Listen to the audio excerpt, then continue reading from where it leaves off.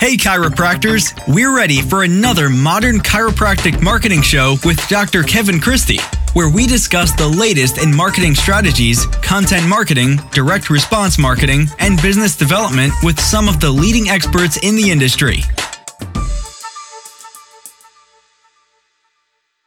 Hey docs, welcome to another episode.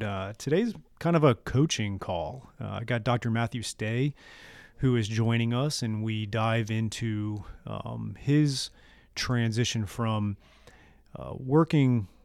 learning from his mentor before chiropractic school, working for his mentor, taking a break from that, and then ultimately buying his mentor's practice and actually the real estate. But then how that transition can be a struggle, right? When you really open up the kimono of someone else's practice that you have purchased, and you need to, try to seamlessly transition that practice as easy as possible, without losing a lot of patients. We dive into some of the struggles he's had, some of the benefits, some of the positives of buying a practice versus starting from scratch.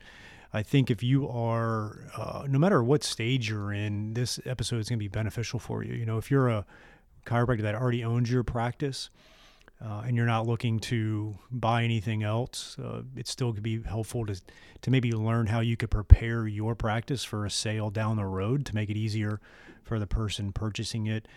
If you're an associate, this will be great to hear. If you're new to it, even if you're starting your own practice, it's a lot of good information here that Doc talks about. And so we dive into kind of a coaching call around transitioning a practice, around purchasing from another doctor, especially one, this particular doctor has been established for quite a few years, and what that looks like. So enjoy this episode with Dr. Matthew Stay.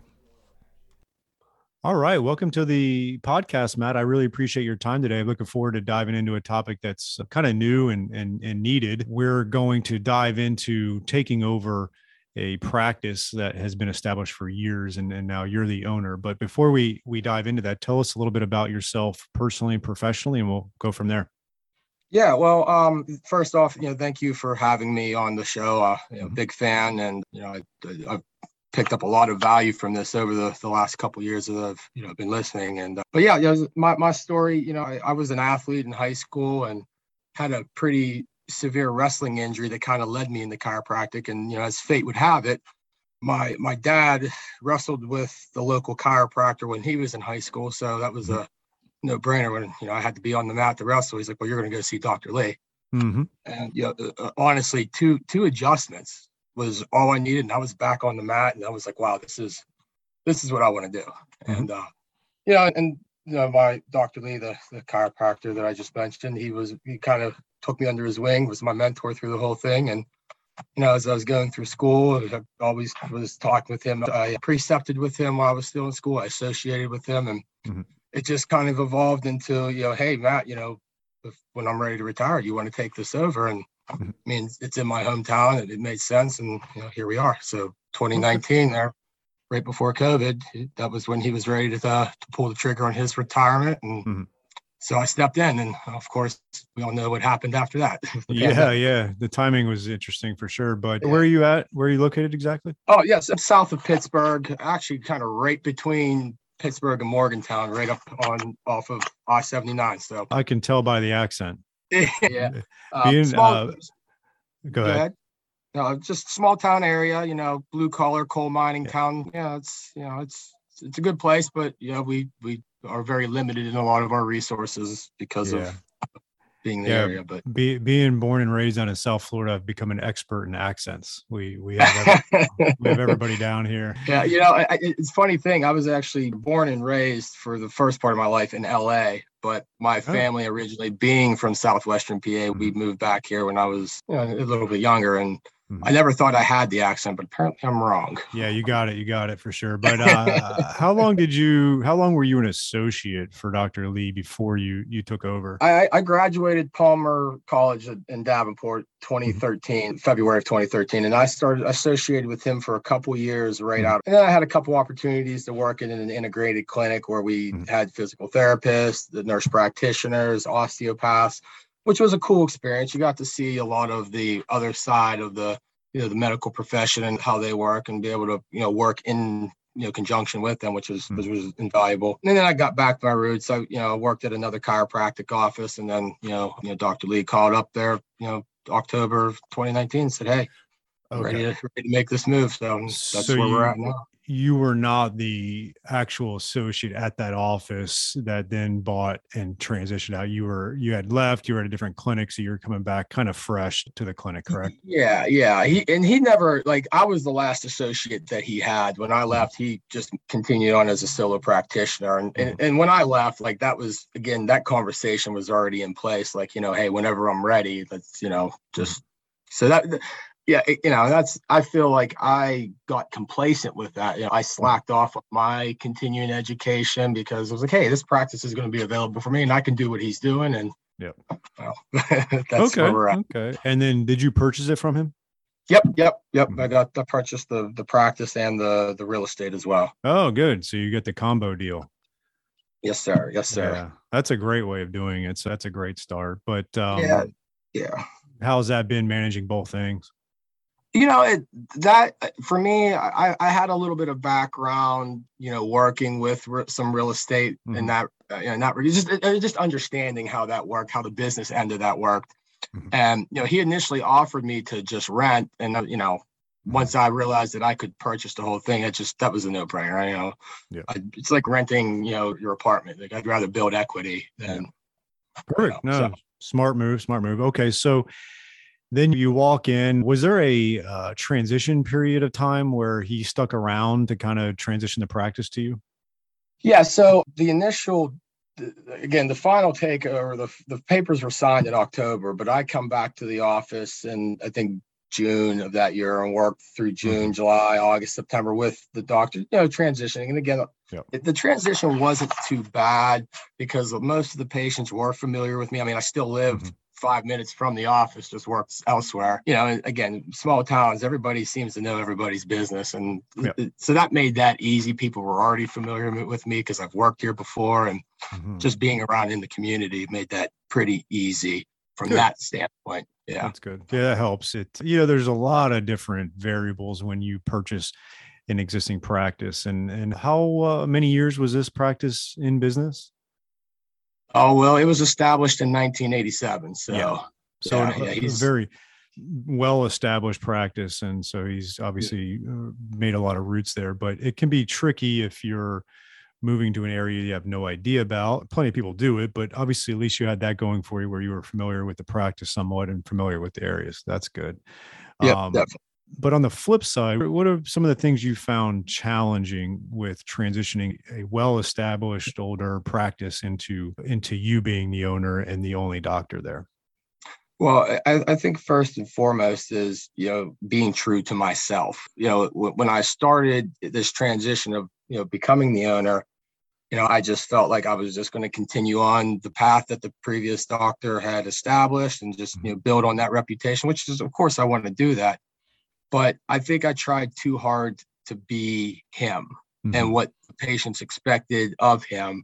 Yeah. And I think COVID was actually a pretty good thing, if they could say that's a good thing, because, we slowed down a lot and I was able to start that transition and have the patients kind of get used to me and how I was running things. But you still get a lot of that pushback, and when change is hard, and I recognize that. But the big thing I'm just trying to do is offer different solutions to complement the adjustment.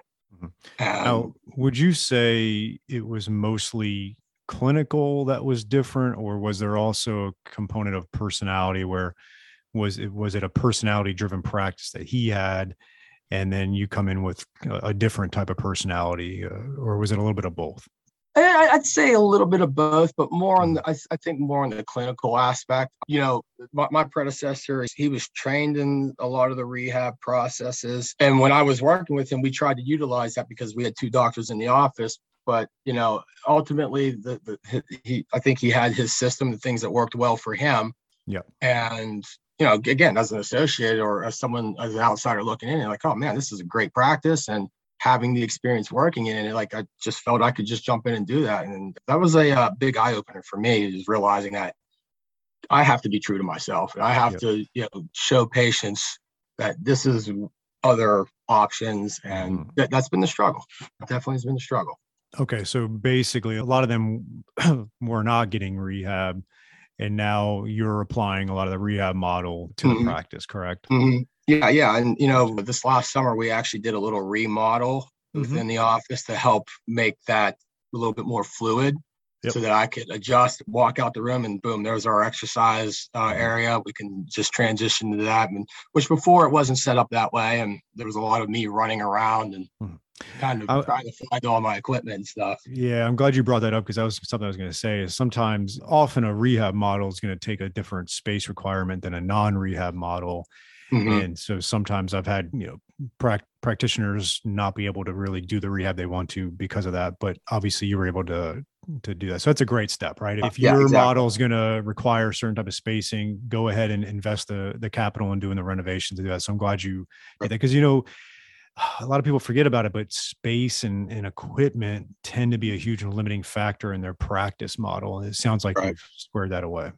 Well, to be honest, before my predecessor bought this building, it was an archery range. So there was plenty of space here. That's awesome. How about your staff? Like, what does your staff look like right now? So it's me, and I have an office manager and a CA who runs the front desk. And I'll be honest, I couldn't have even dreamed of having two better girls working for me. Perfect. And we work so well together. And full disclosure, my office manager, she's my cousin, but we're literally 5 days apart and grew up, with each other. So we might as well be brother and sister. Perfect. So you got someone that's got a vested interest there. Correct. And she's a certified X-ray technician, which helps me out a lot there when I need patients who have to have X-rays. And it's really a perfect setup. Like I said, we work very well together. We're very highly motivated and for the changes that we're bringing in the office, and my staff, they understand that. They see the possibilities of, and the outcomes that can come of that if we, stick to the plans. And so, it's great. I cannot complain about that at all. And then you do the rehab with the patients, or do you have someone that does it for you? Yeah, I do it with the patients. Yeah. We're seeing about 120 patients a week. And again, a lot of these patients have transitioned from the old owner to me, and a lot of these patients, and all they need is an adjustment. We have a lot of patients that come in, once a month, once every 2 or 3 weeks, and they get adjusted. They feel great. They go out the door. And to be honest, the less we have to do, the better. But unfortunately, when you have and just as well as I do, you have this patient coming in with this chronic lower back pain, one sacral adjustment might not cut it. We might need to support that. We might need to get you moving a little bit. We treat a lot of Medicare patients who unfortunately don't do a whole lot for themselves. Like, they live very sedentary lifestyles. They're oftentimes not even willing to try to do some exercises. And that's been a struggle there.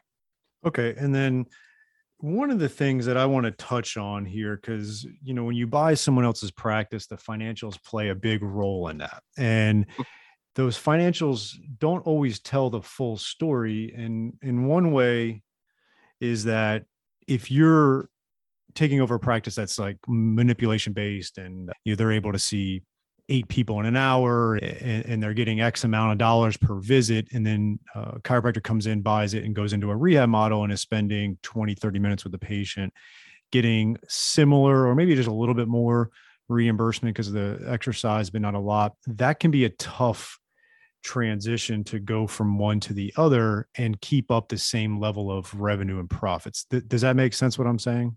100%. And that, and again, that's been another internal struggle of mine, because, look, we've got to make money. We've got to stay afloat. I've got business loans to pay that, so we got to make sure we're turning a profit. But at the same time, I want to give quality care. And I think that part of me is really driving the bus, which that's what I want. That's definitely what I want, because the quality of care is more important than making, $1 million a year or whatever. Yeah, but in the same regard, sometimes if you're not careful, if you change it too drastically, then you're running into cash flow issues and you start hemorrhaging money. And I've seen that with other chiropractors. So you got to look at what the model was, what the model you're looking to do, and if the math is going to add up. Again, if he's getting $50 a visit and seeing 8 in an hour, and then you're getting 65 a visit and seeing 3 in an hour, you're losing money each hour that was in the P&Ls that you saw that you bought, right? So you bought a different product than that you have now. And so you have to be careful. And again, I'm all for evidence-based care and offering the best care, but you've got to really look at it and say, okay, can I see more people an hour, spend a little bit less time per se, if it makes sense, and can I afford to hire like a rehab CA, so someone to do the rehab? So your practice has the rehab, but you're not doing it because what would you say he was seeing in a week? How many? You're seeing about 120. How many was he seeing in a week when he was coming along? I think when, right at the takeover, it was about 170 a week. Yeah. And to be honest, there was a time, even as recent as last summer, where I was up, my 6-week average is at 170 patients a week. Mm-hmm. Yeah. I think, again, I don't necessarily want to blame the pandemic, but we had to shut our doors for a few weeks. Not for a few weeks, for a few days recently, with just a high number of cases in the area, patients calling, being exposed, testing positive. And, from the public perspective, the public optics, like, you don't want to be that office, especially in a small town. That's, hey, yeah, we're open. Who cares about COVID? I mean, you got to be aware of that. You have to be in tune to that. And, the last thing I want is to hurt the reputation. All right, docs, here is a new opportunity for you from Darcy Sullivan of Propel.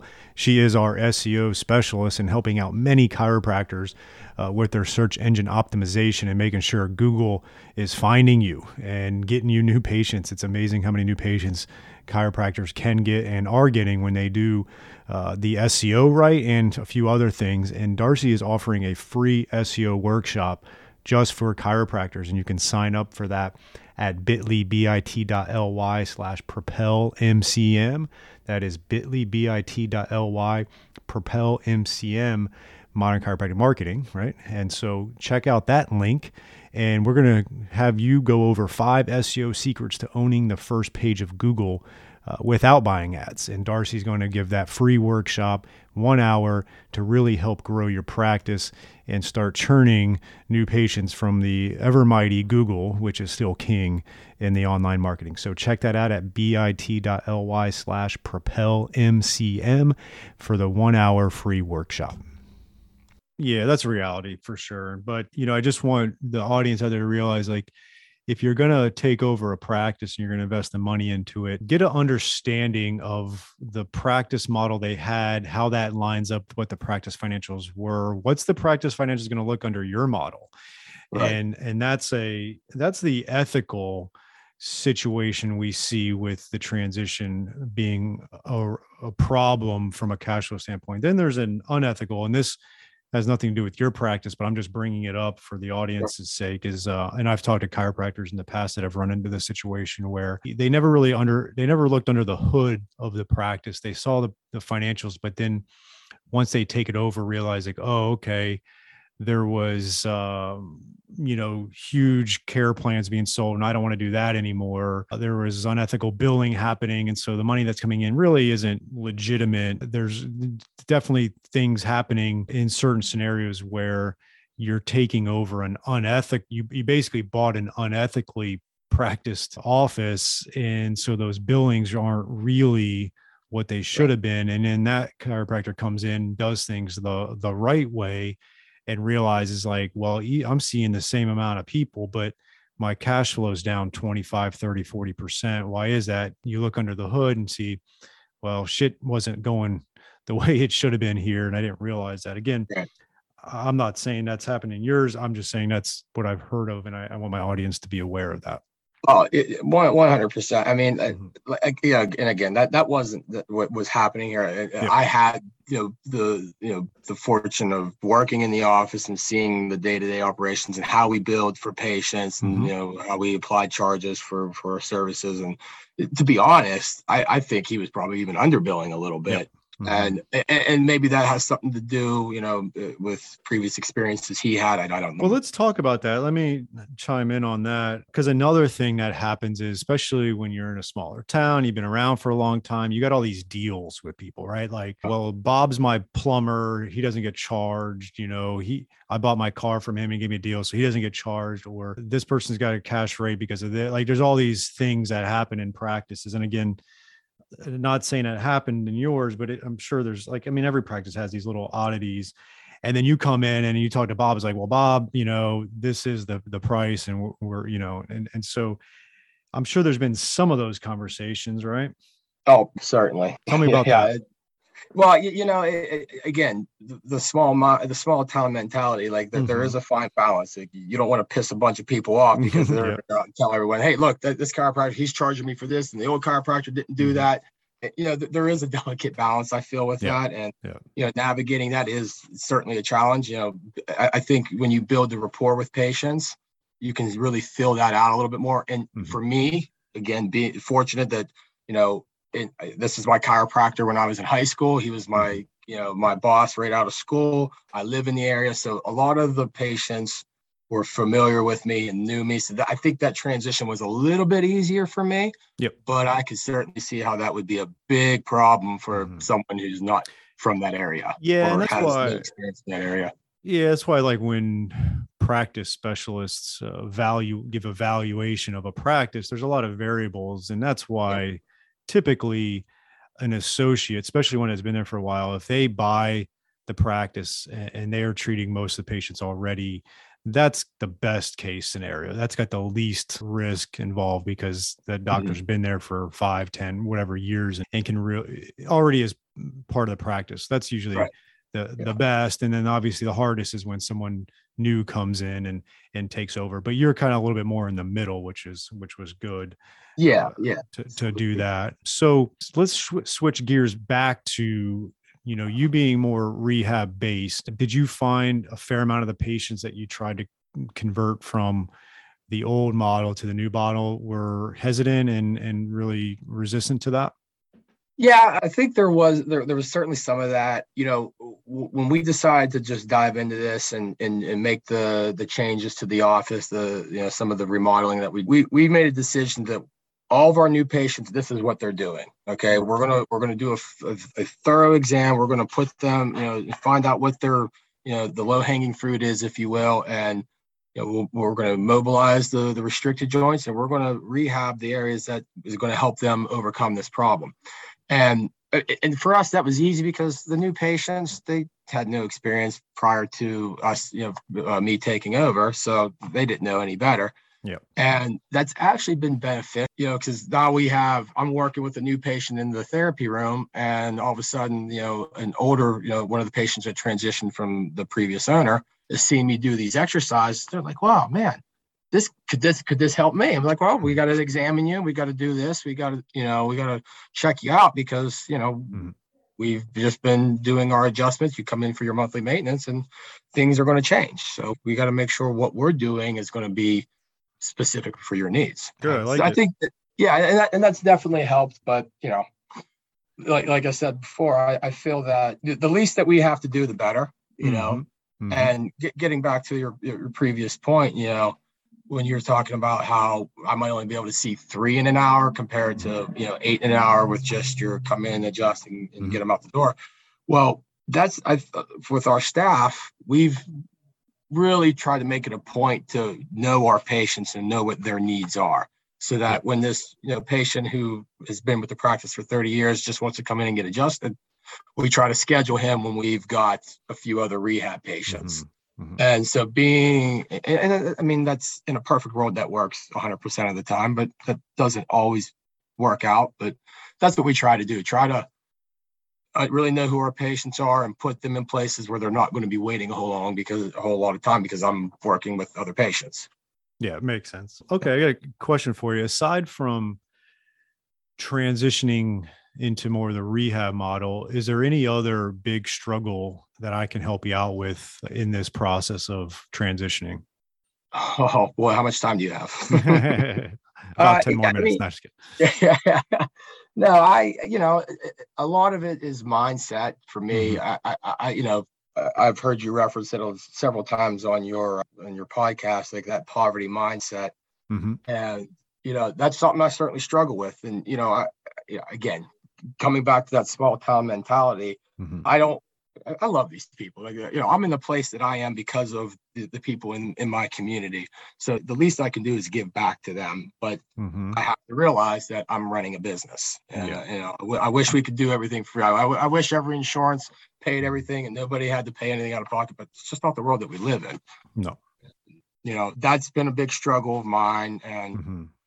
I think like other things, just in terms of having a systematic approach to healthcare. Like you said, I'm trying to integrate all this, but trying to learn a lot of things on the fly of best practices. When should I apply this technique? When can I apply this technique? And I listened to Winchester and Taylor Premer on the Gestalt Education Show, and I think that's fantastic for a lot of the clinical aspects. And I've gotten a Definitely. lot from them too. But So yeah, I mean, that's just kind of putting it all together, I guess. let's talk about the poverty mindset thing, or just the money for a minute. Who discusses the finances with the patients in your practice? Well, my office manager during the report, she goes in and does and handles all that. But all of us, we support that. I might, when I'm doing the report, I'll start to allude to this, like, okay, this is what we're doing. And Amanda, she's my office manager.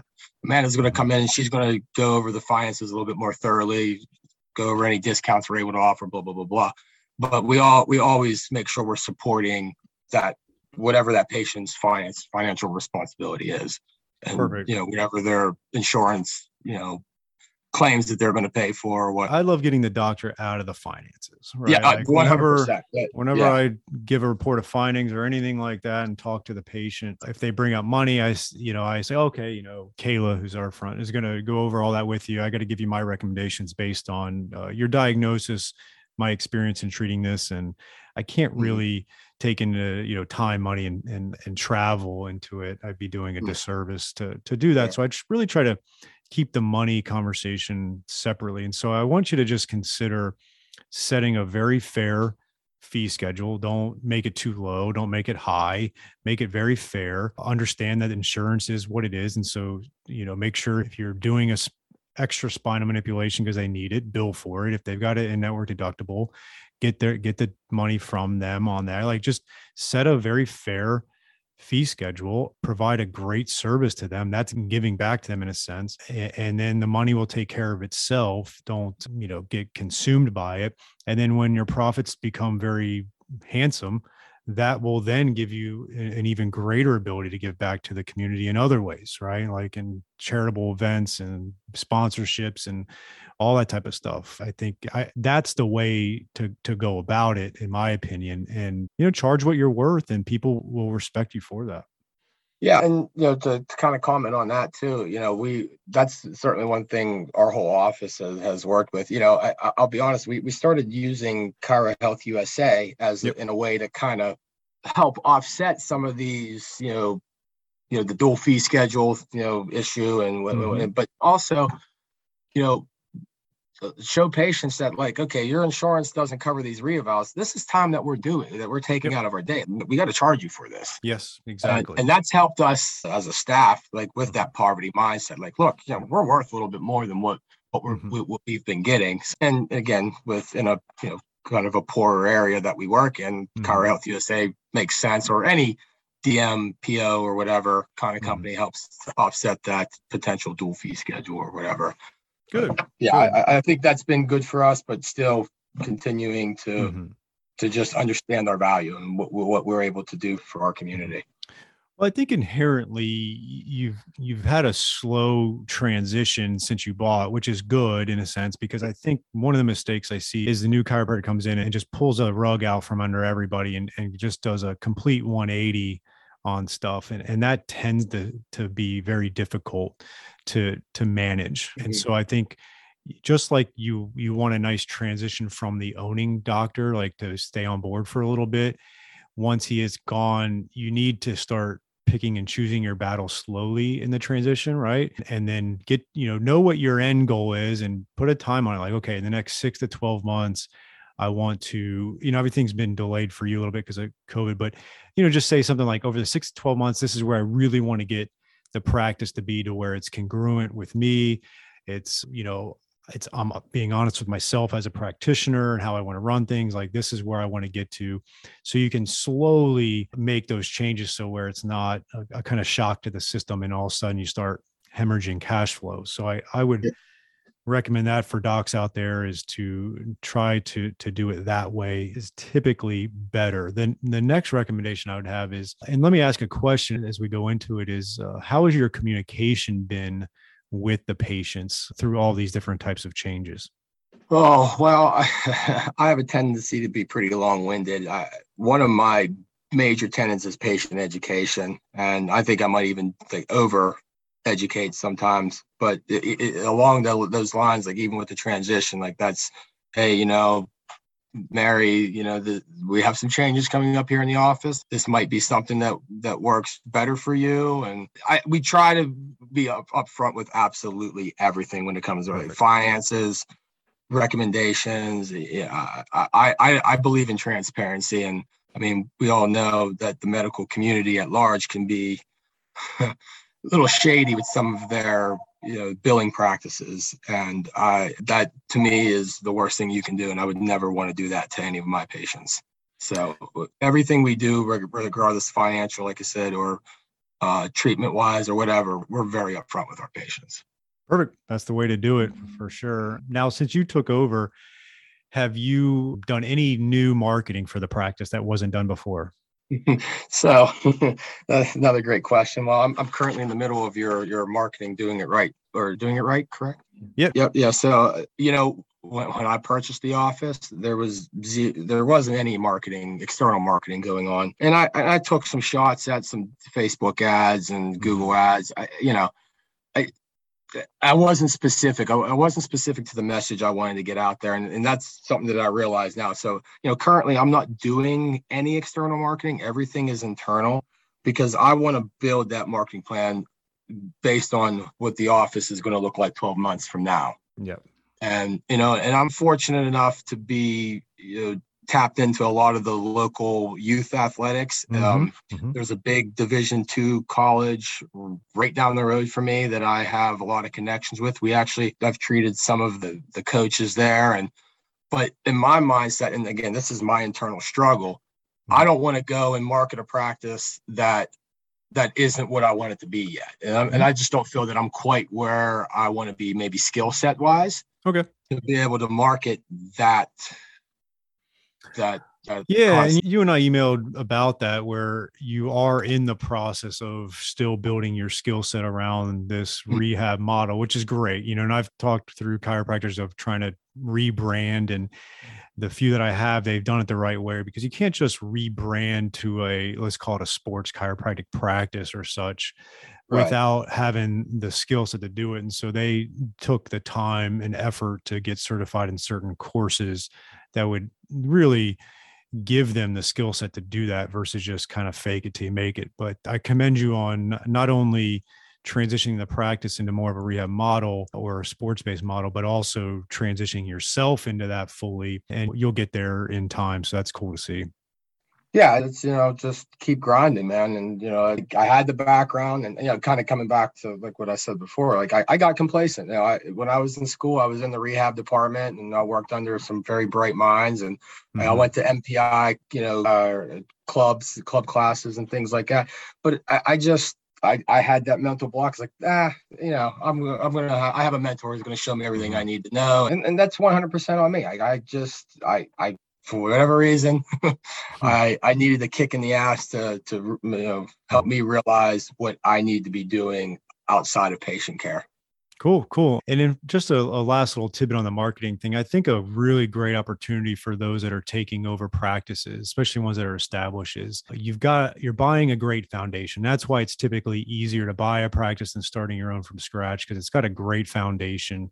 You just got to tweak some things strategically. But then most of those types of practices, honestly, don't have effective marketing. And so if you can come in and then layer on really effective marketing and community outreach with that great foundation that you purchased, the growth can be pretty quick and exponential. I've got a few clients right now that are in your shoes, but a little further along. And it was great situations for them. So that's the positive. So my last recommendation for you would be is to, whatever you're doing for marketing now, double that, and you'll really close that gap.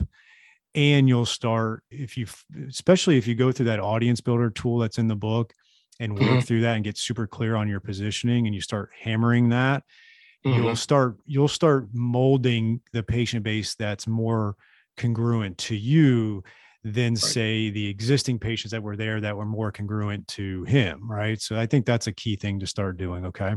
Exactly. 100%. Yeah, I agree. Cool. Anything else I can help you out with today? Oh, no, man. I really appreciate, you having me here. And I think this has been, invaluable for me. I really appreciate your time. Yeah, definitely. Keep me posted on everything. And just to summarize, is to make sure your communication is super effective, make sure you're getting your billing all squared away appropriately, and then start really doubling down on the marketing efforts. And I think you'll overcome that transition obstacle and that COVID obstacle, and you'll do great. Yeah, absolutely. Absolutely. Thank you. Thanks again for listening to another episode of the Modern Chiropractic Marketing Show. Before you leave, make sure you check out our website. We've got blogs and podcasts and all kinds of great info at www.modernchiropracticmarketing.com. We also have a closed Facebook group of the same name where a lot of like-minded chiropractors are workshopping ideas and making sure that we have this continual advancement of marketing, business, mindset, and just growth of your practice. So check us out, modernchiropracticmarketing.com, and the Facebook group of the same name.